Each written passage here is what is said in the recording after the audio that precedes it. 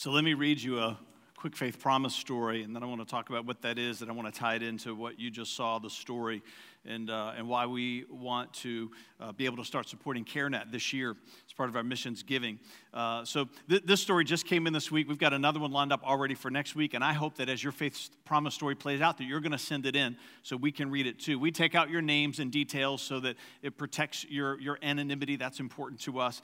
So here it is. It says, to be honest, I never thought we would have a faith promise story.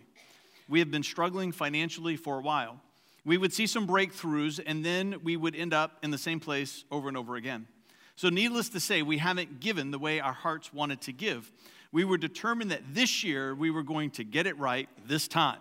So we joined the Financial Life Group to learn Dave Ramsey's principles, and we purposed to give our full tithe, give to missions, sponsor a child in the DR, and participate in Faith Promise. Come on, those are great goals, right? You can clap for that. It says, in our minds, we were thinking, okay, we'll save, right, through these new disciplines for finances. We'll save. We'll take care of some outstanding bills and some expenses they knew that were coming up. And whatever is left will go toward our faith promise. Well, a week after receiving an award through my work, things begin to change. I've been promoted. I got a 6% increase in pay. And then on Monday, this is just this week, I was called into my manager's office where he handed me a letter from our vice president of engineering and design stating that I would receive an additional 7% of my new salary as a bonus. Come on, right? So good.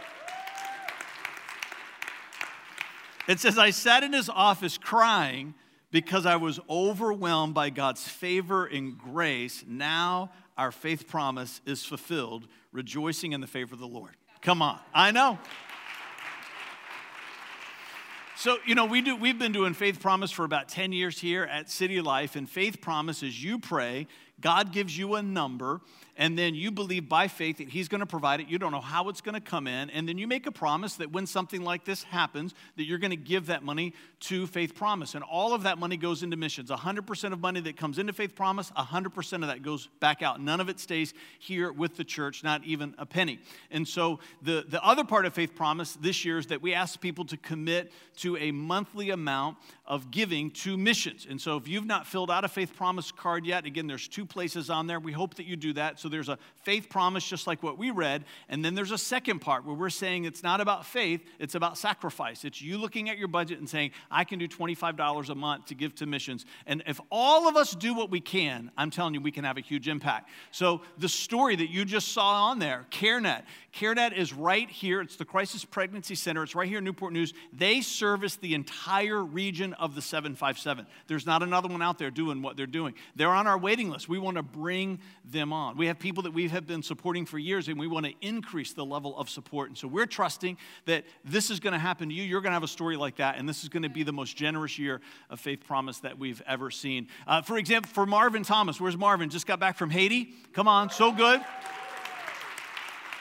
So we're going to schedule a time for him to share in the coming weeks because he was down there building the school that you all gave so generously to, if you remember that. So he's going to be able to come and give a report and have some pictures that you can see where your money went to. All of that comes through Faith Promise Giving. I was just thinking, because he just got back, and during worship, I was just thinking about this moment. And a couple of years ago, I had the opportunity to go with Marvin to build a bridge in Haiti. And so we were there one night. We'd been working all day. We're in the kitchen of this home that we're staying in, this cinder block building in the pastor's house where we slept, and we were standing there praying, and I felt this tingling sensation on the top of my head, and I thought something supernatural is about ready to happen. It was real. I felt a tingling on my head, and then it began to spread, and I opened my eyes and I looked up, and then I realized it was just a bare electrical wire that was touching my bald spot that was right next to the light bulb, right?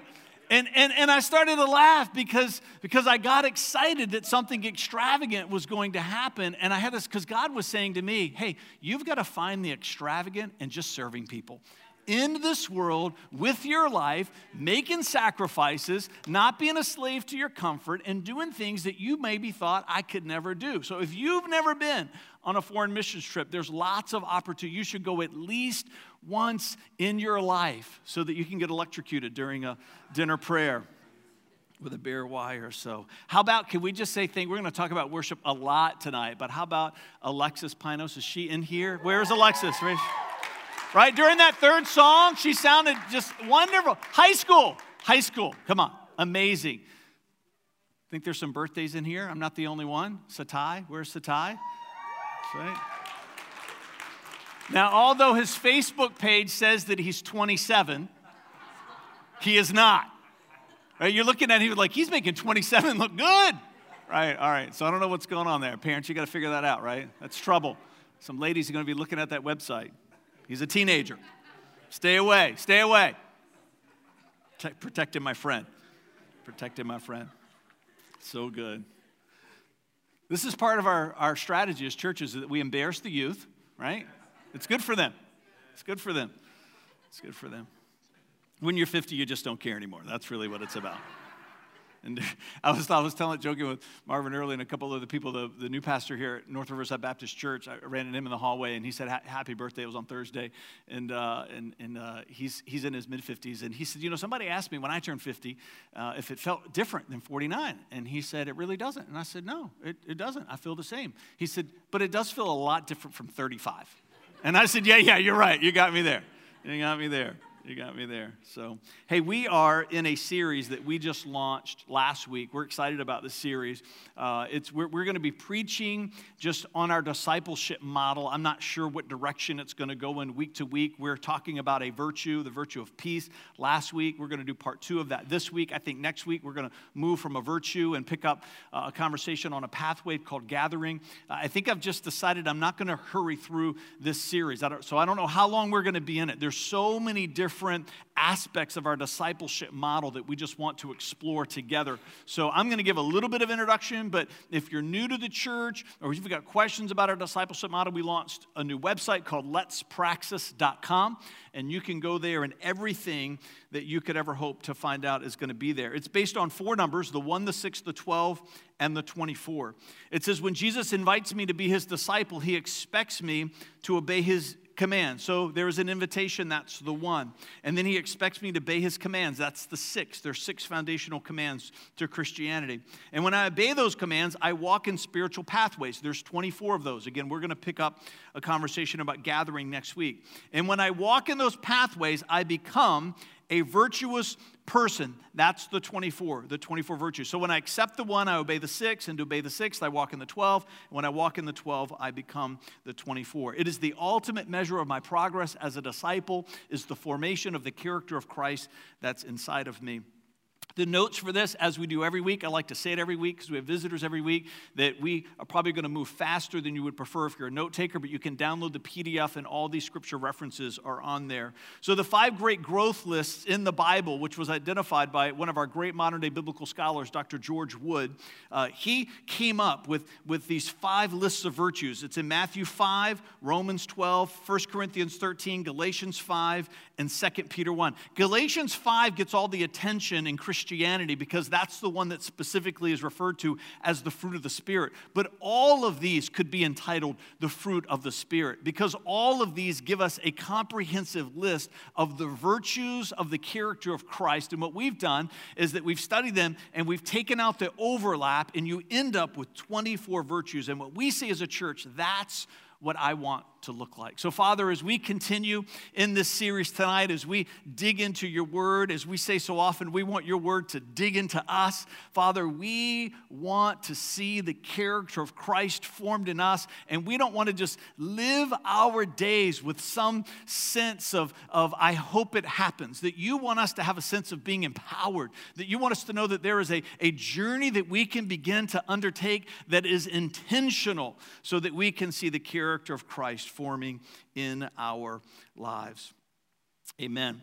So last week, we in digging into peace, we kind of discovered through the story of Gideon, which we're going back into tonight, that there is a powerful correlation. There's a powerful connection between peace that I want in my circumstance, right? Outward peace. That when I'm in a situation that's chaotic, when I'm in a situation that's distressful, that's disturbing, and I want there to be peace that's brought to that circumstance and that situation, that so oftentimes God looks at us and says, you be the source of peace that needs to be in that circumstance. This idea that the virtue of peace in me becomes the source of peace in my situation. So you can study that if you want to by looking on to the podcast, and you can get these notes. So we kind of unpacked the word shalom last week. So I want to just lay a foundation because this is a continuation of last week's message. We talked about this word shalom that in the Hebrew that translates peace. It's a big word because it means tranquility, right? Just this idea of a sense of peacefulness in my life. It can mean that this idea of tranquility is not just externally, but there's a sense of prospering in my life. This idea of shalom means that I'm experiencing victory over my enemies, meaning that there's justice being served and there's peace that comes through victory when God advocates for us. There is the idea of peace amongst the people of God, and then there is the idea of peace that I feel when I'm reconciled to God through Christ. Shalom can mean any of those. It can mean all of those, or it can be a combination of those. Last week, we talked about this idea that sometimes God says, I'm going to let you experience something before I ask you to believe in it. And then there's other times where he says, no, you've got to believe if you want to experience. And peace is one of those things. He says to us, you got to have faith that peace is possible if you want to experience it. And we saw that through the life of Gideon. And then like we said before, that there's the expectation that God says to you and to me that as devoted followers of Christ, we want to see the virtue of peace formed in us so that we can be the source of peace, not just in our situation, but in the situation of other people. We see people distressed. We see people, whether it's neighbors or family members or church family, that their situation is just distressful and disturbing, that God might call you to be the person that steps into that situation because of the virtue of peace in you, that you bring peace to that storm. So the question that we're asking tonight is, when we look into the story of Gideon, do we find any specific examples of how we can intentionally form the virtue of peace in us? Meaning that, are there some steps that I can take? Are there some actions that I can take? Are there specific things that I can do? And when I do them, I will begin to see the virtue of peace forming in me. And do we find anything in the story of Gideon and along those lines that speaks to the truth of our discipleship model? And I believe that we do.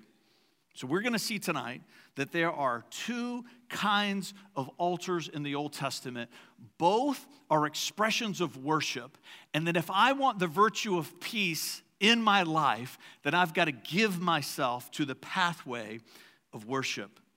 When Jesus invites me to be his disciple, he expects me to obey his commands. I obey those commands by walking in spiritual pathways, and when I walk in those pathways, worship is one of the 12. I become a virtuous person, and peace is one of those virtues, the ultimate measure of progress in my life. So somebody say, altars that declare. Say it again, altars that declare. So let me read Judges 6:24. Again, we introduced ourselves to Gideon last week. Now we're building on it this week. And Gideon built an altar to the Lord and named it Yahweh Shalom, or Jehovah Shalom, which means the Lord is peace. I believe that in the story of Gideon, God makes the theme of peace and the theme of worship, he puts them together to coexist in this story because he's trying to teach us this important principle, that when I give my life to the pathway of worship, I will begin to see the virtue of peace developing in me. Now, you can say that about every pathway and every virtue. That's what we believe about our discipleship model. But then there are moments where God drills down on individual pathways and individual virtues. I would call this a fill-in-the-blank moment. You can put any pathway in that fill-in-the-blank and any virtue in that fill-in-the-blank. But God chooses to give us something specific to teach us the principle so that we can begin to apply that principle in every other area of our life. As I give myself to worship, I will experience the virtue of peace building in my life. In fact, what God is saying to us, Gideon was a man of peace because he was a man of worship. Altars that declare. Joshua 4:1-9. So we're moving back in time. When all the people had crossed the Jordan, the Lord said to Joshua, now choose 12 men, one from each tribe. Tell them to take 12 stones from the very place where the priests are standing in the middle of the Jordan. Carry them out and pile them up at the place where you will camp tonight. So Joshua called together the 12 men he had chosen, one from each of the tribes of Israel, and he told them, go into the middle of the Jordan and in front of the ark of the Lord of your God, and each of you must pick up one stone and carry it on your shoulder, 12 stones in all, one for each of the 12 tribes of Israel. We will use these stones to build a memorial. In the future, your children will ask, what do these stones mean? And then you can tell them they remind us that the Jordan River stopped flowing when the Ark of the Lord's covenant went across, right? It's the second time in the story of the Exodus where God does the miracle of parting of the waters. He first did it for the Red Sea and for Moses, and now he does it for Joshua crossing the Jordan. These stones will stand as a memorial among the people of Israel forever. So the men did as Joshua had commanded them, and they took 12 stones from the middle of the Jordan River, one for each tribe, just as the Lord had told Joshua. They carried them to the place where they camped for the night and constructed the memorial there. Joshua also set up another pile of 12 stones, so the second one, another pile of 12 stones in the middle of the Jordan at the place where the priests had carried the Ark of the Covenant, and they are still there, the Bible says, even unto this day. These are altars of declaration. We're familiar with the idea of altars in the Old Testament that are altars of sacrifice, and we're going to get to that. But not every altar that was built in the Old Testament was for the purpose of sacrificing something. There were altars of sacrifice, and there were altars of declaration. There were altars for the purpose of sacrificing something according to the Mosaic law, but then there were other times where they built an altar. They were similar in how they were constructed. They were similar in how they were built. But this altar over here is not for sacrifice. This is just an altar that is a memorial to declare things that you believe about God. So we understand, as we're going to get into tonight, and maybe it's new for some of you, that we don't operate under an animal sacrificial system anymore, right? Except for the ones we eat. Praise the Lord. Come on, amen. Right? So, but we don't do that. But it doesn't mean that we don't worship through sacrifice still. We don't build memorials of stone to God like they did in the Old Testament, but it doesn't mean that we don't still have to give ourselves to the act of declaring the goodness of God in moments of worship. I have to build altars of declaration and altars of sacrifice if I'm going to move in the wholeness of worship so that the virtue of peace can be formed in my life. Ephesians 5:18 through 19. Listen to what Paul says. Don't be drunk with wine because that will ruin your life. It's a fill-in-the-blank moment. Can we just in case you're wondering. You can't say, the Bible says I can't be drunk with wine, but it doesn't say anything about martinis. Right? It doesn't say that. The emphasis is on intoxication. Don't get that confused. Don't be drunk with wine because you will ruin your life. Listen, I love Paul, right? A lot of times when he gives a prohibition, he says, no, this is what you should be doing. So he gives us a don't, but then he follows it with a do. Instead, be filled with the Holy Spirit. Doing what? Singing songs and hymns and spiritual songs among yourselves and making music to the Lord in your hearts as long as you can sing good. Is that what your Bible says? Singing psalms and hymns and spiritual songs among yourselves and making music to the Lord in your hearts as long as you can pass the tryout that Chris House gives to be a part of the worship team for City Life Church. No. There's an expectation and a standard of excellence to lead people in worship. There's also an expectation that every person, like myself, who you do not want to hear me sing, that there's an expectation that I give myself to a life of worship. I don't get to say, because I really can't sing, that's not my thing, I don't have to worship. No. Because it's not my thing means it might not be the place where I serve. It might not be my sacrifice. It might not be the place where I lead. But the pathway of worship, the altar of declaration, has got to be present in all of our lives all the time, especially if I want to see the virtue of peace built in my life. Colossians 3:16. Let the message about Christ in all its richness fill your lives. Teach and counsel each other with all the wisdom he gives. Here it comes again. Sing psalms and hymns and spiritual songs to God with thankful hearts. Don't you love that Paul doesn't talk at all when he's giving these exhortations about worship, about ability. Now, he does that in other parts, right? He does that in 1 Corinthians 12. He does it in Romans 12 because that's where he's talking about finding your sense of calling. That's where he's talking about finding your sense of purpose. It's like Eric Ries's book, In Shape, which we love that book, which talks about spiritual gifts, heart's desire, natural abilities, personality, and life experiences. That's when you're talking about what has God created you to do in the kingdom of heaven. But what I'm created to do in the kingdom of heaven is not a permission slip to not do any of the other pathways that are not part of my divine calling. All of us have to sing. All of us are supposed to worship. All of us are supposed to, listen to what it says, to have a sense of your life being full with the revelation of the richness. If your life is full with the revelation of the richness of Christ, really what's going to have to happen is people are going to have to tell you to be quiet. Are you tracking with me? Your life is full with the revelation of the richness of Christ. It should be sense that I can't stop singing. I can't stop worshiping. I can't stop building these monuments and memorials of the goodness of God through the words that I speak. The stones are not what we're looking for anymore. It's the words that are flowing out of our lives. Jesus said, out of the overflow of our hearts, our mouth will speak. I want to be a person that's building altar after altar after altar after altar with the words that are flowing out of my life because I'm full of a revelation of the richness of Christ. Think about all the songs we sing on Saturdays together. Some of you have been here even longer than we have, and we've been here for almost 10 years. Think about all the songs that we have sung together, right? 10 years of worshiping together, a decade. Leaders, meetings, life group, church services, conferences, and camps, right?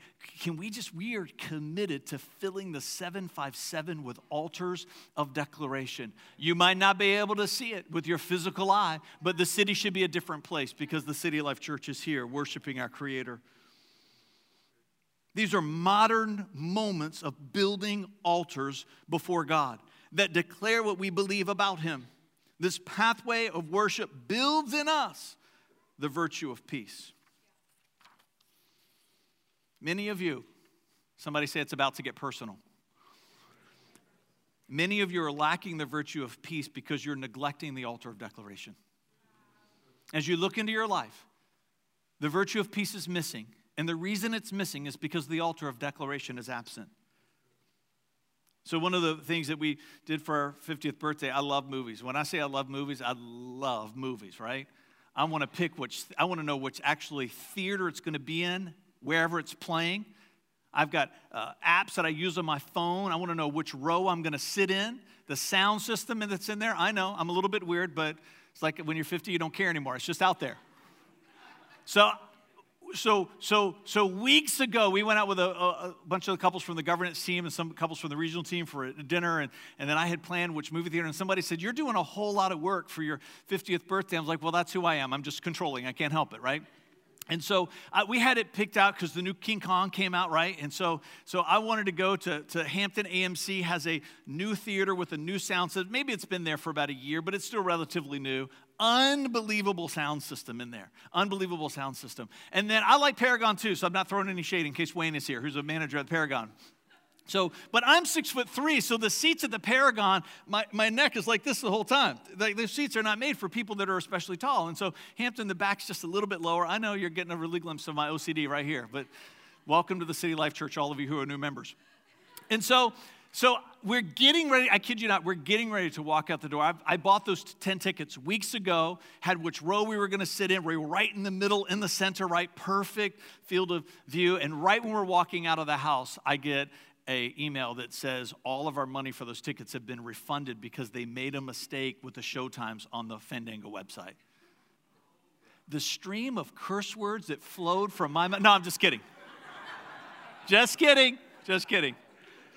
I was so frustrated, right? Because you work, right? You only turn 50 one time, and we worked so hard to put this evening together. And so we had to go to a much later showing. We did end up at the Paragon. It was just a crazy fun movie. Why am I telling you this? Because part of the movie experience nowadays is you get a reserved seat. You know what that means? It means you show up whenever you want, and you're guaranteed for that spot. And if somebody's in your seat, you can tell them they need to move. When I was growing up, if you wanted a good seat in the movie theater and it was a movie that everybody else wanted to see, you came early. You stood in a line because you don't want to sit on the floor, right? And watch the movie like this. You want to be in a certain place. And then you know what else you have to do? You have to endure all the commercials. You got to watch all the previews, right? They are able to force stuff upon you because they know you have you trapped. But that's not what it's like today. You don't have to have a ticket. I just have it on my phone. You just walk up and they scan it. You just go right in. You can walk in right when you know the movie's getting ready to start and sit in your assigned seat. For some of you, that's what you do with church, week in and week out. Worship for you are the previews and the commercials before it gets to the part that you're really coming for. And what I'm saying is, you got to stop treating God that way. You got to stop treating God that way. From the moment this service starts, everything that happens is important for you. And the worship has got to be just as important to you as the word. Now, you might have this part of you that loves to learn, and so you might look forward more to the message, but then there might be part of you that you endure the message, right? So that you can have the worship. And for sometimes those people, they just leave early. That's another sermon for another time. If you neglect the altar of declaration in your life, you're neglecting your character. You're neglecting virtue, and you're especially neglecting the virtue of peace. Come early, stay late, get everything out that this service is intentionally designed to give to you. You might be resistant to engage in worship because you're not about the style of worship that we have here, or maybe the kind of music that we do here. Music for us and worship for us here at the City Life Church, you've heard me say this before, and I'm going to preach it until the day that I die, is that it is a generational tether for us. Too many churches are dying because their attitude towards the young people is that you've got to wait your turn, and there are certain parts of this church, they are designed specifically for the next generation, and we're going to celebrate it, even if it's not your preference. What you should prefer is that there is a generation of people that are here that are excited about Christ. It might be louder than you prefer. It might be more intense than you prefer. It might be lots of other things that you would fill in the blank that you would prefer. But at some point, you should look around this room and see people that are a lot younger than you are who are excited for Jesus, and that should cause you to want to worship your God. For some of you, you're hesitant to engage in worship because you don't like to feel conspicuous. I understand that. Don't tell me that the Sermon on the Mount, Matthew 5, 6, and 7, is about not ever being conspicuous with your faith, because that is not what Jesus was talking about. His idea about praying in a closet and not praying publicly and hiding giving and all, the reason he said those things is not because he wanted to make Christianity some private expression. It's because he was railing against the people who were only doing it in public for attention. He's saying if you've got a problem with drawing attention to yourself, then this is what you should be doing. But what we should be doing is not trying to draw attention to ourselves, because we're trying to draw attention to God. And then the way that we do that oftentimes is public, as it is indicated through the entire rest of the New Testament. When we read these texts out of Colossians and Ephesians, Paul did not give the caveat, and when you sing quietly off to yourself, only alone. No. The expectation, what Paul was saying is, no, when you gather corporately for worship, sing, be seen, be conspicuous. My personality cannot be permission to not engage in the expectations that the Bible gives to me. I've got to overcome my insecurities. I've got to be willing to overcome my feelings of being conspicuous. And if you say, well, Fred, if I do that, I might risk becoming that person that draws attention to myself. Well, that's part of what being in a loving community is all about, that there are people that love you enough to whisper that in your ear to help draw you back. If that's your blind spot, then you need the relationships in your life that are going to help protect you from that. I can't let the fear of what I might become rob me of what I'm supposed to be doing in the moment. The altar of declaration.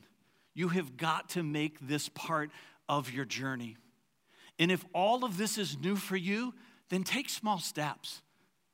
But take them. But take them. It might be for you taking your hand out of your pockets.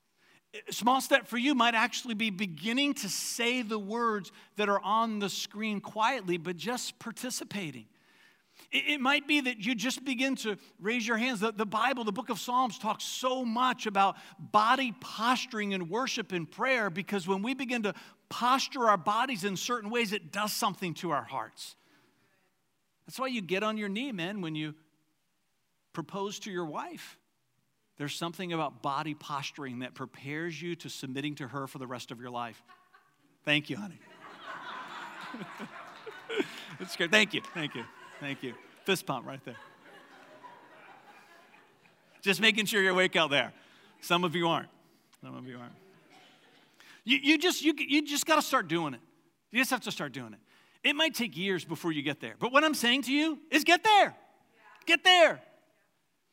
The worship here at this church, we're not striving to be contemporary, we're striving to be ancient. When you read the book of Psalms, you know what kind of worship they did? They did it loud. They did it with instruments. They did it in public ways. And they did it a heck of a lot longer than we do. And you've got it easy. You've got it easy. 50 and don't care. Change the title for this message. It's no longer Peace Part 2. It's 50 and don't care. Somebody say altars that sacrifice. Judges 6, 25 to 26. That night the Lord said to Gideon, take the second bull from your father's herd, the one that is 7 years old, and pull down your father's altar to Baal and cut down the Asherah pole. Asherah poles were used as an expression of worship. They were like altars in a pagan Canaanite religion. Then he says, then build an altar to the Lord your God here on this hilltop sanctuary, laying the stones carefully. It sounds familiar, doesn't it? Altars of declaration were so similar to altars of sacrifice, but they had such a different purpose. Laying the stones carefully, sacrifice the bull as a burnt offering on the altar, using as fuel the wood of the Asherah pole. Isn't God great? If you're looking for wood, then cut down those pagan altars and burn that junk to make this sacrifice to me. So I got their permission. Where's Greg and Becky Choate? They're back there. Raise their hand. We had dinner with him recently. He works for Smithfield Foods, and he was telling this hilarious story about when he was in college, he ran the slaughterhouse of the college that he attended. This is what all of his degrees are in, and then the meat industry. And so when they were dating, she would come, and they would meet for lunch. Oh, yeah. That's good, isn't it, Jamal? And he looked like someone you would expect to look who works in a slaughterhouse. He was just covered in blood, right? I know, right? Gross. But they were in love, so it didn't matter. Right? So he's there. He's got blood all over him, right? And he's just there eating his lunch, and she's looking at him and thinking, I'm going to spend the rest of my life with you. And they're sharing their lunch, and he's just, right, just covered. It's a great picture, isn't it? I think sometimes we read these stories about sacrifice, we forget it was bloody. They were slaughtering huge, massive animals. Bulls and sheep and goats. Sometimes when you read stories in the Bible, they would sacrifice thousands of animals in one day. What do you think those priests look like? I'll tell you what they look like. They looked like Greg in college. Covered in blood everywhere. running in the streets, all over the people. It was an unbelievable scene. Now, all of that was extravagant and excessive because it's pointing to the coming of the sacrifice of Christ. That's another sermon for another time. What I'm saying to you is, part of this idea of the altar of sacrifice is that stuff has to die. And it's not always pretty. It can't be an altar of sacrifice unless there's death. And the measure of whether or not enough is dying is, I think, sometimes has it gotten ugly enough in parts of your life that you need to get rid of. If it's only ever neat and clean, then what I would say to you is that you might not be dying enough. Joshua 8:30-32. Then Joshua built an altar to the Lord and the God of Israel on Mount Ebal. We did a whole Easter sermon out of this text a couple of years ago.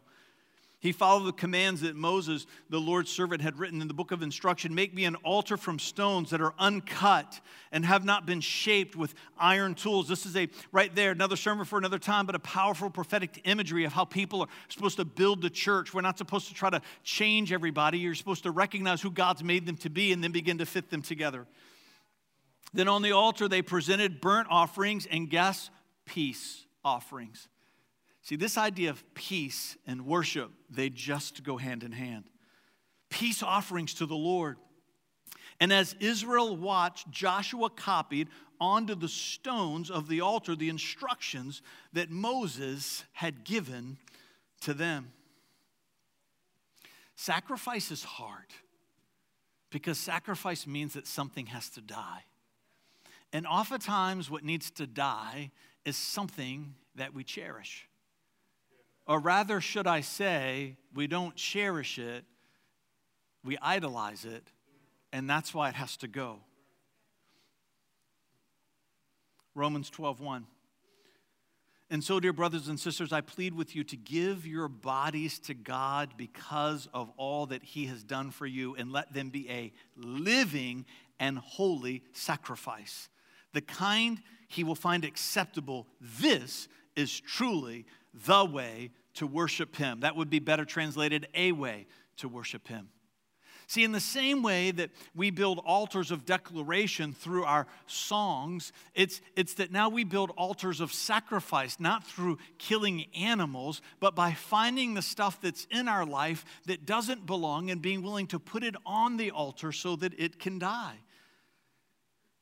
Think of all the ways you make sacrifices in your life because of God and His purposes for your life. These are modern moments of building altars before God that sacrifice something to Him. This too is the pathway of worship, building in us the virtue of peace. Somebody say it's about to get personal again. Exodus 20, verse 4.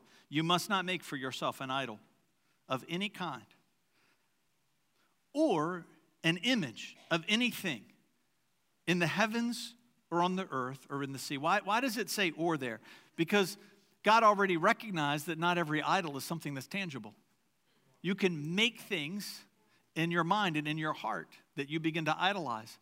They can be tangible, they can be intangible. But Exodus 20, verse 4, this is one of the 10 commandments. It's right up there at the top. It says, don't do it. You cannot idolize. The reason you cannot idolize is because that which I idolize determines the manner of my sacrifice. That which I idolize determines the manner of my sacrifice. We sacrifice purity because we idolize lust. You know what the difference between lust and celebrated pleasure is? It's simply the boundary that God puts in the Bible. It's just a boundary. God's a God of pleasure. He created pleasure. He wasn't surprised that people had the capacity of pleasure. He wanted that to be a part of the human experience. It moves from celebrated godly pleasure to lust when it gets outside of the boundary. We talk about boundaries at this church a lot. Christianity is boundaried living because He's trying to protect us from mediocrity. He doesn't want us to settle for less. There's lots of boundaries that come with human sexuality and physical pleasure. It's God's idea that marriage is one man, one woman for a lifetime with a sexual relationship that doesn't begin until after marriage. We say that gracefully, we say that lovingly, but we say it unapologetically because it is a boundary that God gives to us. And for too many people, they sacrifice purity because they idolize lust. We sacrifice marriage because we idolize pride. If you don't know why those two go together, then you're not married. We sacrifice giving because we idolize materialism. We sacrifice relationship because we idolize conflict. We sacrifice eternity because we idolize temporal pleasures. We sacrifice destiny because we idolize comfort, and we sacrifice integrity because we idolize winning. We could just keep going on and on and on. In fact, some of you should make a list for yourself. I sacrifice, you fill in the blank. Because I idolize, you fill in the blank. What's interesting about this list that I feel like God gave to me this week is that if you put some words in here that are a little bit different, the actual items that are in here, they're not supposed to change. Let me tell you what I mean. I'm supposed to sacrifice lust because I adore purity. See, the difference between idolizing something and adoring something is that when I idolize something, it takes the place of God in my life. But when I adore something, it means that I'm celebrating an expectation that God has for me for His greater glory. So I'm willing to sacrifice lust because I adore purity. I'm willing to sacrifice pride because I adore marriage. I sacrifice materialism because I adore giving. I sacrifice conflict because I adore relationships. And I sacrifice temporal pleasures because I adore eternity. I sacrifice comfort because I adore destiny. And I sacrifice winning because I adore integrity. Create your list. What you're going to find is the list that you need to stop doing is the same list that you need to start doing. You just got to start sacrificing the other things so you can endure the right thing. But really what it is if you start adoring the right thing, then you'll start sacrificing the right things. Because the principle of Exodus 20 verse 4 is that which I idolize determines the manner of my sacrifice. God doesn't put that in the beginning of the Ten Commandments because He's egotistical. He doesn't put that in the beginning of the Ten Commandments because he's got a problem with him getting all the attention. That's not who He is. It's in there in the beginning of the Ten Commandments for us. He's saying, no. Don't you make idols and start worshiping the wrong things, because if you do that, you're going to start sacrificing the wrong things.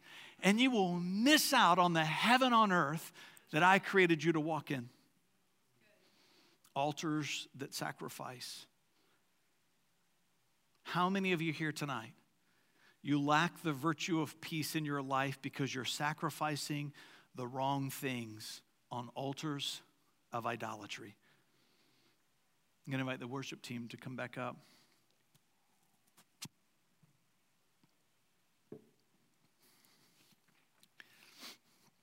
So we got to this point last week and we talked about the story of Jesus calming the storm. Remember that if you were here? About how Jesus was asleep in the boat, and this powerful image of Jesus being a person of peace. And the peace in Him is the peace that He brought to the situation.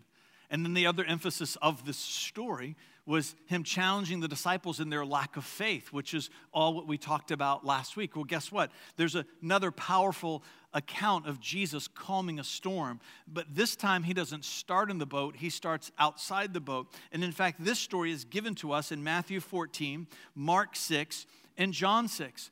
And all three of these accounts of Jesus calming the storm begins with Him walking on the water. And whenever you're reading in the Gospels, one of the things that you should begin to discipline yourself to do is to ask the question, is this story in any of the other Gospels of Matthew, Mark, Luke, and John? Because if it's in one of the other Gospels, you should take the time to read that, because God is trying to give you the full story through 4 different perspectives. Sometimes the story is just in one Gospel, and if that's the case, you trust that the Holy Spirit is giving that person everything that we need. But if it's in 3 or 4, then that's God saying, hey, there's a lot happening here, and I want you to get the full picture. This one's in 4 Gospels, Matthew, Mark, and John. Matthew 14 tells us that Jesus chastises them once again for their lack of faith. Why is that? Because it's what we've been studying in the story of Gideon. If you're going to experience peace, you've got to start first from a place of faith. Mark 6 tells us, which we've preached on this before, it says that Jesus intended to pass them by. They're in this boat. They're in the middle of this incredible storm. They're frightened to death. Water's washing over into the boat. They're convinced that they're going to sink. They're so far away from land, they can't go back to where they started, and they can't get to where they're going. They've been rowing for hours, and it says they look up, and there's Jesus, their friend, their rabbi, walking on the water. And it says that he intended to pass them by. Well, we know Jesus didn't intend to pass them by. Just they felt like he intended to pass them by, because that's what being in a storm feels like. You feel forgotten by God. John 6, I love John 6. This is a story where Peter walks on the water, then he begins to sink, right? Then they get back in the boat. I love the detail that John 6 gives us. It says that after Jesus got into the boat, they immediately reached their destination. It's that ministry of teleportation, again, that keeps happening in the Bible. They're here, and then they're there, and the storm was over. I'm just telling you, you can't get away from it. In all of these stories, again and again, old or new, if you're in a storm, God is looking at you, and he's saying, you be the source of peace in your circumstance, because that virtue is inside of you. And one of the things that's important for us to understand tonight is, if you wait until the storm comes to try to begin to build peace, that's really hard. One of the reasons why we're supposed to be committed to this work of building our character is to prepare for what things might come in the future. There is a storm waiting for you in your future, I'm sorry to tell you. If you're in one now, there's more coming. God says, you got to believe that peace is possible. And if you can walk in this place of faith and believing that peace is possible, he begins to whisper in your ear, you be the source of peace. Let the peace that is in you become the peace that's out here. Stand with me. Father, as we worship together tonight, I pray that there are some people here that are going to take some steps in their altar of declaration. That maybe they're going to engage and participate in some aspect of worship, maybe like they never have before. Because now they're realizing that this isn't about them, it's about you. And when we make it about you, then you begin to do great things in us. And maybe for somebody else that's here tonight, Father, that the altar of declaration isn't supposed to be their next step. It's this idea of the altar of sacrifice. And maybe they're realizing they've been idolizing the wrong things that's causing them to sacrifice the wrong things. And maybe for them that you're going to whisper some things into the ear. And yeah, it might get messy and it might get ugly, but that they've got to begin to let go of some things that they've been idolizing, so that there's room in their life to adore the right things, so that they'll begin to sacrifice the right things. Jesus, at the end of the day, we just want to look like you. When it's all said and done and we get to our last days and we breathe our last breath, we want to have made all the progress that was humanly possible for our life, for our journey, for our experience to look more like your Son. In Jesus' name, come on, and everybody said, amen. Let's worship together.